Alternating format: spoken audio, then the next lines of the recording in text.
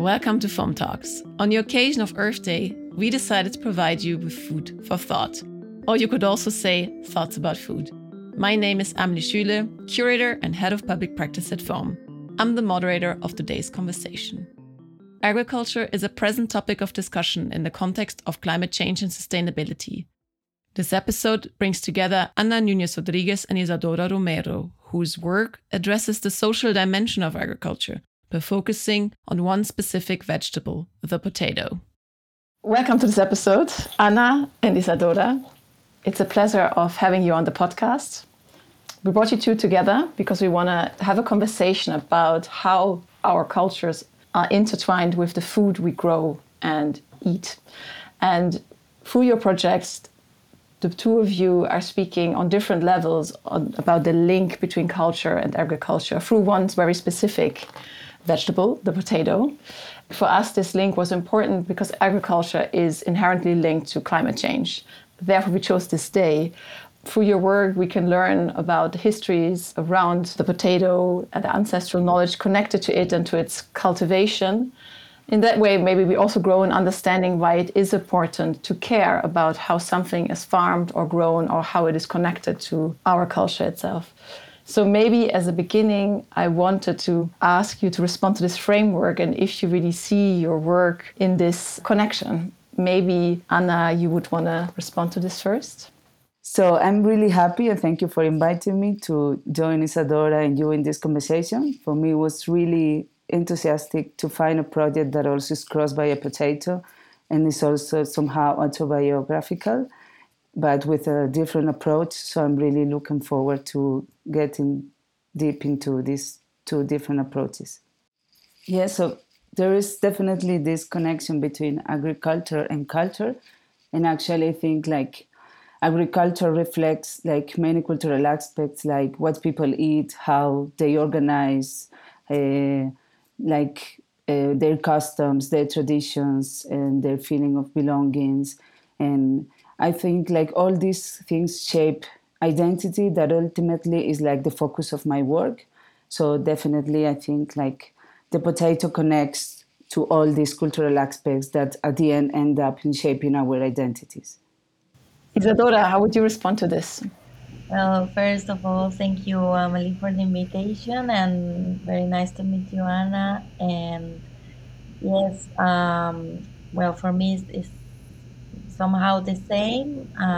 For me, it's very important to this link because I actually started the project with this notion, and it has been often discussion around biology, ecology, and conservation in this narrow way that is specific and sometimes culture is left apart. And I think it's very important to understand our species' relation with our environment to fully comprehend what is in risk, but also what are the possible futures that we can build.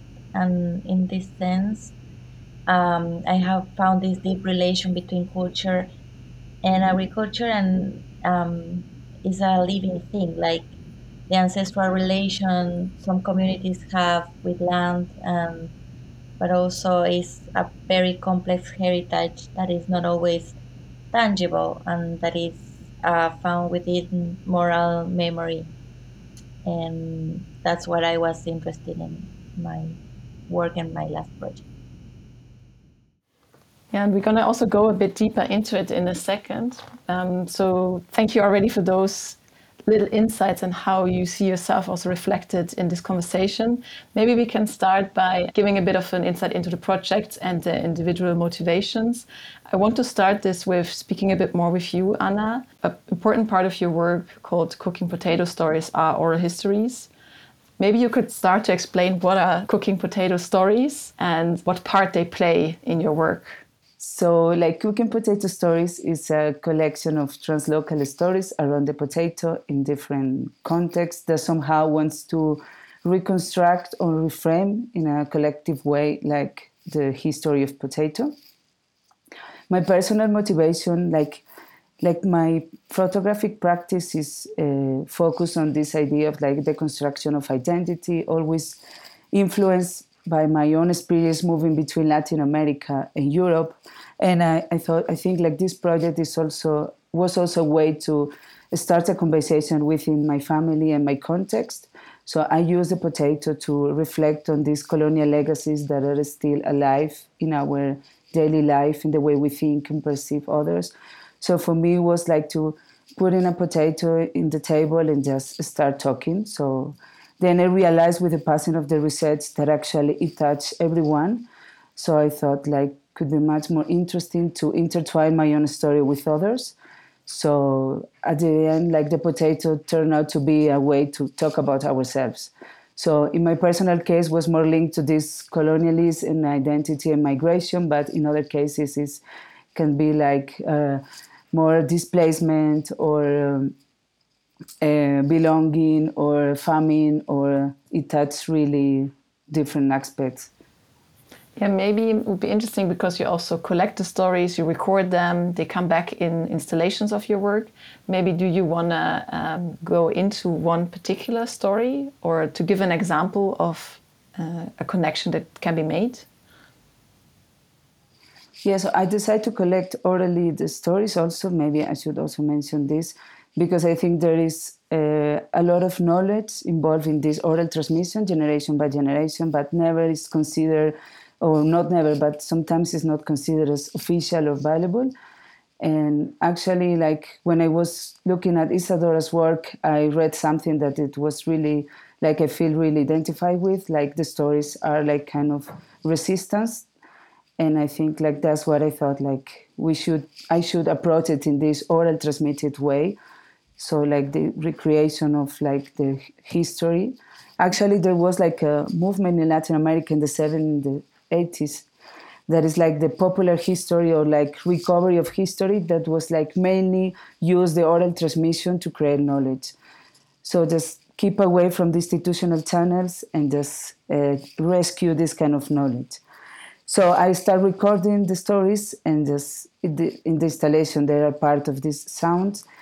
And probably I would like to share with you one that actually was also like somehow connected to my personal case, and that is like a conversation I had with a grandmother that is my neighbor, where she was like arguing to me like the potatoes were from there. So she just said like ours are from here, and I just tried to introduce her some potatoes I brought from Colombia and said why instead of not using the potatoes from here we use this one. So it was just trying to push her, and then she immediately says like ours are from here, I prefer ours, I'm not going to use like others potatoes. And so we give for granted like the potatoes has been always in our tables, but actually like they did a really trip that it was full of troubles. Yeah, that's you gave that. Is this the term that you coined of the root patriotism, right? That there's also a claiming of the ownership over the potato, whereas it's so spread around the world. Yes, it's really interesting because, as I said, we give for granted like the potato has been always on our tables, but it has been appropriated in every diet in many places all around the world, and they consider of their own. So I kind of made up with this concept of root patriotism because, like, of course, like this food is really connected to this sense of national belonging. And there was this patriotism linked to the potatoes. So it's less kind of root that links to the potato, but actually roots as a sense of nation. So like I started using this root patriotism. So everyone's considered the potato the best. So there's, yes, kind of funny way to refer to this link between the national identity and the potato. Yeah, it's interesting. You do that often in your work, that you use kind of like cooking potato stories. You're always reusing also a language that is either connected to the potato, to the process of making it, or the process of farming it, which is become a tool in your work, actually. Yeah, like for example, like digging or like unearth and all this. I think there is such a nice vocabulary that connects to the potato that is really like symbolic and connects to like a methodology of work and of research. And also this connection of the soil to us and to the body. So I really think it's also where this connection to culture or to cultural heritage becomes so tangible in the vocabulary and in the phrasing.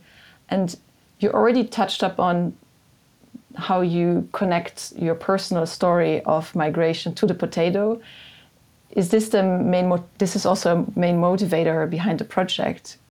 Yes, so I found like really nice parallels between the history of potato and myself, because both were moving between Latin America and Europe, and actually like both processes were somehow like characterized by acceptance and adaptation, because like as I said before, the potato was carried from Latin America to Europe, but actually it took 2 centuries until it was accepted as a food crop, because there were like many beliefs, tradition that stood on its way and it was not accepted.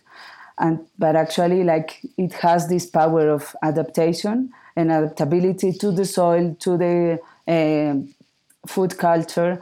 So I thought like using these parallels was a nice way to talk about myself, but also about the potato. Yeah, I find it's really how you package that in your work. It just makes sense. So really, thank you for talking a bit more about it and giving us a bit of more insight. Maybe I want to continue to talk to Isadora, just to also ask you to give us a bit more an idea of the work Blood is a Seed. And of course, it centers also around the potato, and it's also connected to your family history. So your grandfather and great-grandmother were seed guardians and cultivated potatoes. Maybe could you talk a bit about how you started the project and how this special link is connected to it? Yes. For me, I started because I have been working with more of a documentary photojournalist, photographer. So I started working with agricultures and seed guardians in Latin America, in Paraguay, and then I started working in these resilient communities, safeguarding seeds for preserving agrobiodiversity. That is a topic that is very interesting to me, and I was working with a ancestral community here of seed guardians, and also with a scientist community that in Quito we have, that is they have around 28,000 of accessions of germplasm to preserve. So I was trying to understand how these two senses of preservation works, from the sense of belonging of the identity. So while I was working, this was in 2020, this last part of this project, and it was the pandemic, so it was very difficult for me to get to the community because there wasn't public transportation and I don't have a car. So my father was taking me there to the community, and once we were talking about what I was doing there, and he said, "Oh, you know what? Your great grandmother and your grandfather were seed guardians also, and your grandfather created these two varieties of potatoes." And I was like, "What? Why didn't you say this to me before?" And um, I then I understood why I was so interested in this, even though I am not farmer or not agriculture. And so the next step for me, the next obvious step was going there and just trying to find what was happening. So I found this link to the potatoes from the seed perspective, in a little bit different of Anna, um, because I was interested in how my grandfather created these two varieties of potatoes. It was something like was amazing for me. I didn't understand how he do that. So I then went there trying to find this resilient community as the same communities I was working in other places in Latin America, and I didn't find that. I didn't find all the varieties that um, that my father used to eat, and I didn't find the varieties my grandfather created. I didn't find seed guardians, so I began to understand how the in the opposite side how loss works and how these varieties were lost. Maybe it's interesting to go into this. You made a video essay about the work where we can see images, we can see animations, a voiceover of yourself talking to your father, going a bit deeper into the project, and you are opening actually with a statement which says that seed is cultural memory. And what I thought was interesting was this abstraction that you make from this step, where you say that if a seed is copied, you're making this link to monocultures and asking what memory does a seed keep if they are clones, repetitions. You are making this step from asking what happens if the seeds are lost, the memory is lost, and you made an animation about visualizing this. And maybe you can talk a bit more about what you mean with it, and also how it connects to this monoculture or the step that you did there, the scientific step. Well, it has to do with this relation between agriculture and culture that we were talking before.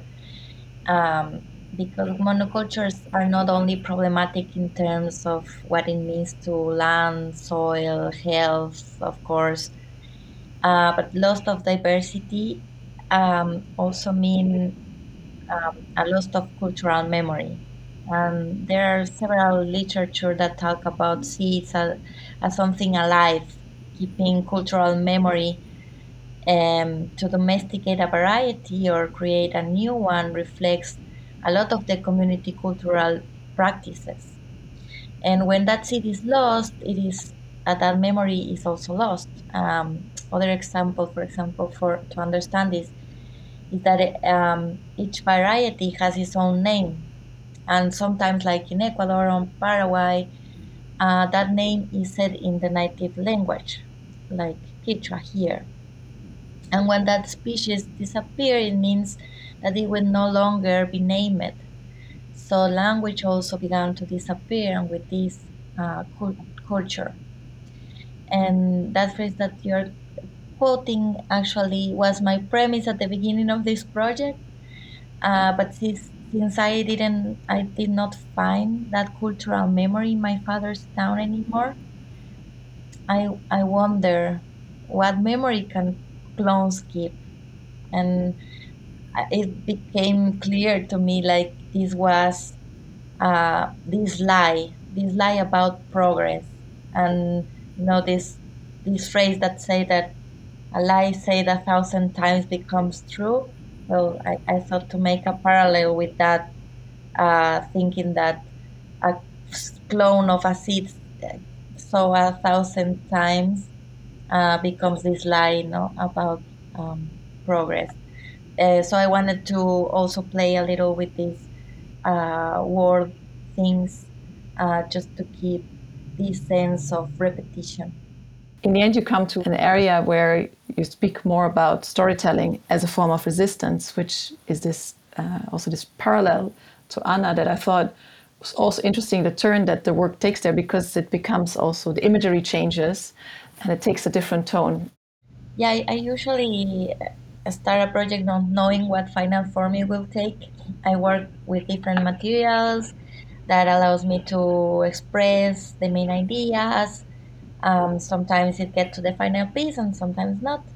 But for this project, it was hard for me to find a way to tell the story. And because I was talking about memory, about loss, about colonialism, and these non-visible traces of violence. And all of these are abstract concepts and difficult to take into photographs. So later in the project, we decided to collaborate with my father, because what he was remembering about this town was what I was seeing there. So in this dialogue, we can create this sense of loss and also future. Um, so in this sense, I found that this memory of the importance of agriculture culture got to me through the stories he had told me. and also the memories of my father of agricultures that are still living in the town. And everything was somehow erased, but memory was still there through this storytelling. So oral memory has been the form of passing cultural knowledge through from communities that hasn't had the means to take it into textbooks of the validated way of knowledge of a globalized world, such as Anna said at the beginning. Yes. Thank you, Isadora. We haven't asked that in the beginning, but did you actually know Anna's work already, or did you got introduced to it through the podcast? No, I didn't. I didn't knew her work while I was working in my project, because I work in it with the while I was doing the Magnum Foundation Social Justice Fellowship.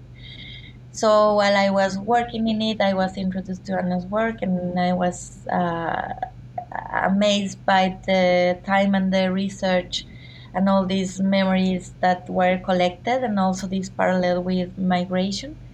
But I didn't see a lot of the work, and now I see much more, and I am really happy, because I think it is something that when I started the project, people said, like, you know, potato is this symbol of the meaningless thing, and somehow we both find a lot of things to say about it, and starting from the seeds and what it really represents and means. So it is very exciting for me to be in this conversation also with her.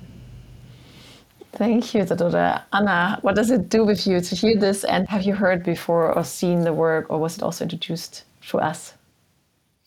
I knew Isadora's work, but I didn't know she was working on potatoes. So I knew her previous work, and then I knew she was working on potato through this meeting, and it was really fascinating, as I said at the beginning, because I think there is this connection, both of us to Colombia, but a different approach. So it was really, I think it's really happy, like we are here discussing about potatoes. Yeah, it was for us. It was in a way, it's nice to make a match like this. Doesn't always happen that you have such a first a topic, the potato, because it's also very specific, of course. But then this idea, both of you with a carrier as a potato as a carrier of collective memory, and this emphasis on storytelling. And I would be curious if, there is a difference in approach, maybe in how the form you also chose. There's parallels and there's differences that are based on your own practice. I was maybe curious if you had a question. Yeah, like what I was more curious about while I was watching the video, and then now talking to you, is I was wondering if there is still some kind of knowledge, or is only alive in the stories. Yeah, thank you for the questions. I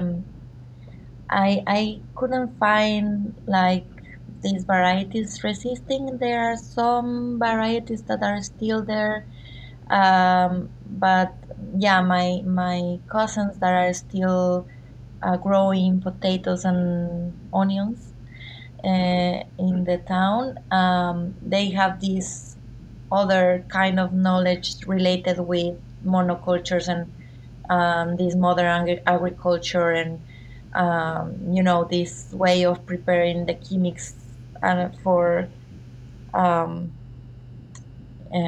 don't know this word, sorry, for fumigate the the crops, and and they are very good at it. I mean, they had a lot of knowledge, because agriculture is so difficult, but this ancestral way of growing is not longer there, and is more on the stories. Yes.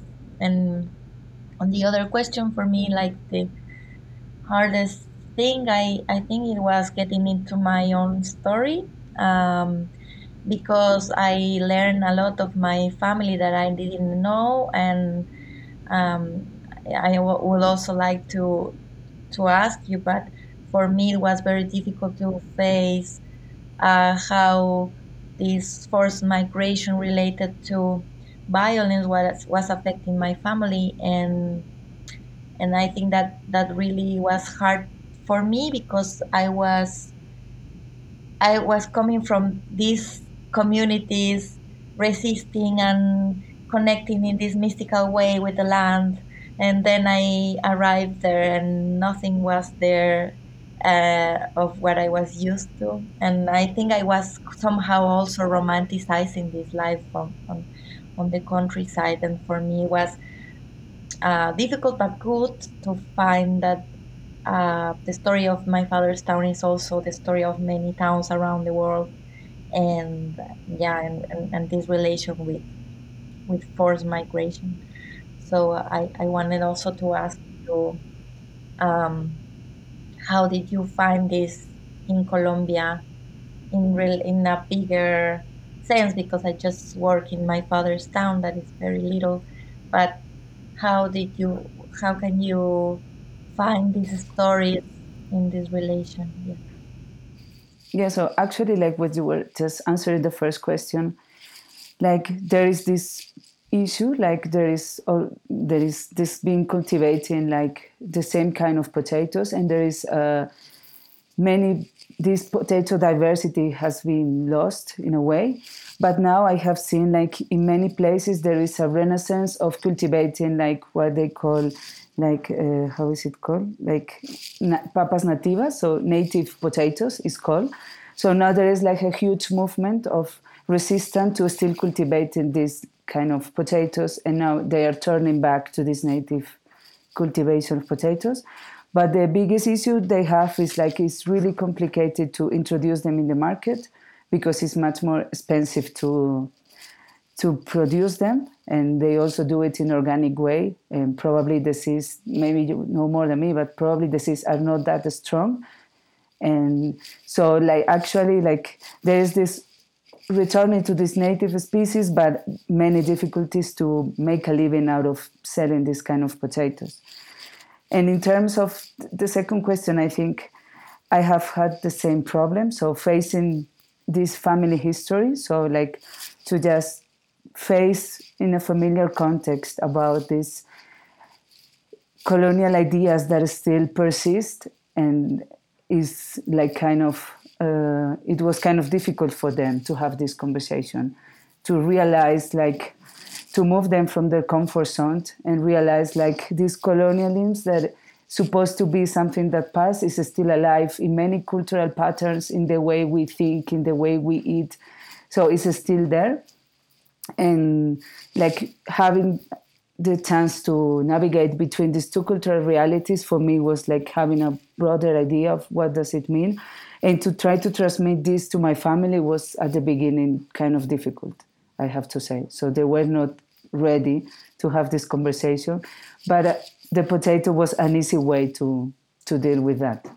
But I actually have a question, and it's so interesting to hear the two of you speak about this kind of that there's a personal story and there's a way of making this connecting the personal histories and family histories, and this, and both of you tried to, of course, put this into a framework that also tells a collective story or a story of a translocal story.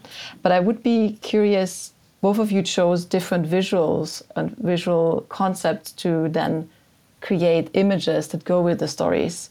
And what importance also played creating imagery or collecting imagery to tell the story and to make it tangible again. Anna, maybe? Yeah, so like the visuals I produced were mainly based on my own stories, so my own narratives that were mainly like based on historical aspects, on the research, but this personal and even emotional. So I try to translate this, and then like I intertwine with other people's stories that are part of the audio. So I think like maybe the influence of like Latin America and Galician visual culture. So most of my images have this kind of magic realism. So I like to use this kind of visual resource.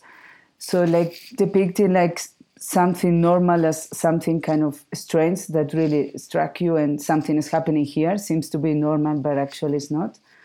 So I think the images I produced were more based on this kind of methodology, but also visually I intertwined with like archival images. I've been collecting archival images that I buy in markets in Galicia for many years. So I found that, and since I'm coming from the countryside, there were many related to this farming and agriculture. And I also use like other visual resources like paintings and this kind of stuff that actually like the potato was also present there. So like how the potato was initially used as a decorative plant. So I rescue all this kind of visual imaginary connected to potato in these paintings and all these visual references.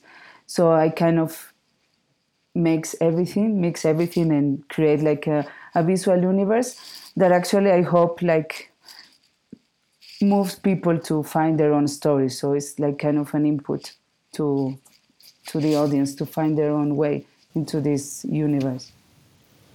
And Isadora, in a way, you do something similar because you also bring together different imagery and visuals. Could you also say what, because you work also in a photojournalistic way with images that are more straightforward documenting, how was the approach different in this way where the storytelling had a different relationship to the image?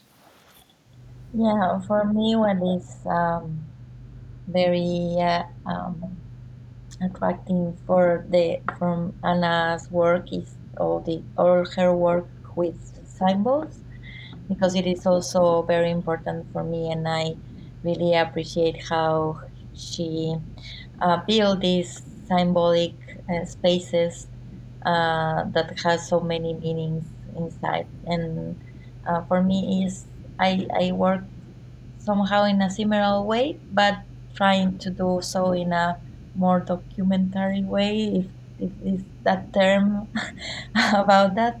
But yeah, for me it was like difficult because, as I said, I was working with these abstract concepts, and it was very difficult to tell in just pictures.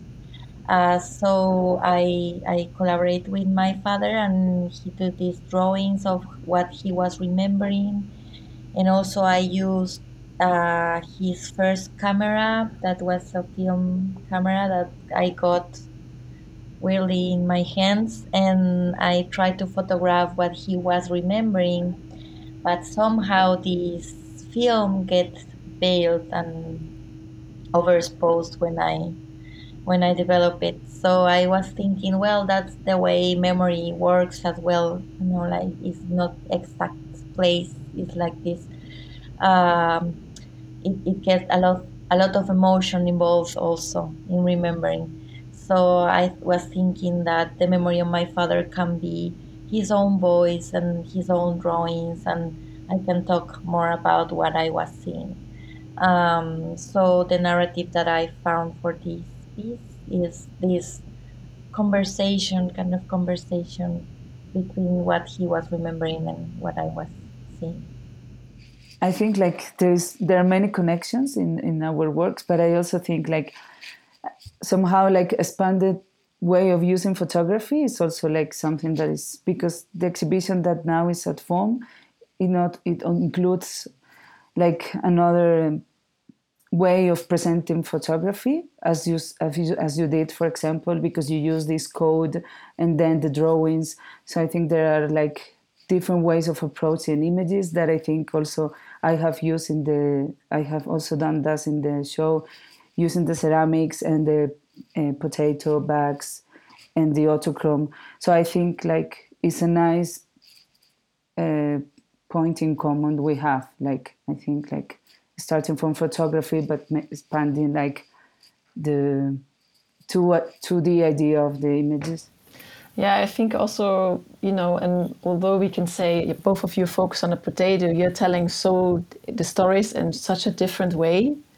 It's not like that you could say the work is similar, not at all, because it's so, you have an approach that you share, which is this finding different ways for the storytelling, working with lots of different materials, ways of expression and the story as the oral history. But the work is, in that sense, goes in very different directions. I find that super interesting when seen next to each other. And I guess discovering it, that was the striking thing about it. Because in the end, the biggest commonality is the potato, you know. And as you say, how often does that happen? That you'll find something like that. Something so simple that can be this complex. And probably we could have 10 more artists work on this and it could go in all these different directions. But I think we're already at the end of our time. And thank you both for sharing your insights, for being together here. And I think this is the beginning of a way of introducing people to your work, but there's more to see. So we have the exhibition at FOAM that can be seen for Anna's work, and we have Isadora's work as part of the WordPress photo exhibition now also in Amsterdam. So I hope people feel invited to follow your work and also delve deeper into each of the elements of the stories. And thank you so much for sharing the space with me. Thank you. Thank you for listening. Make sure to check out our website for more information on the work of Anna and Isadora. Follow our social media for updates on new episodes. Thank you. Bye.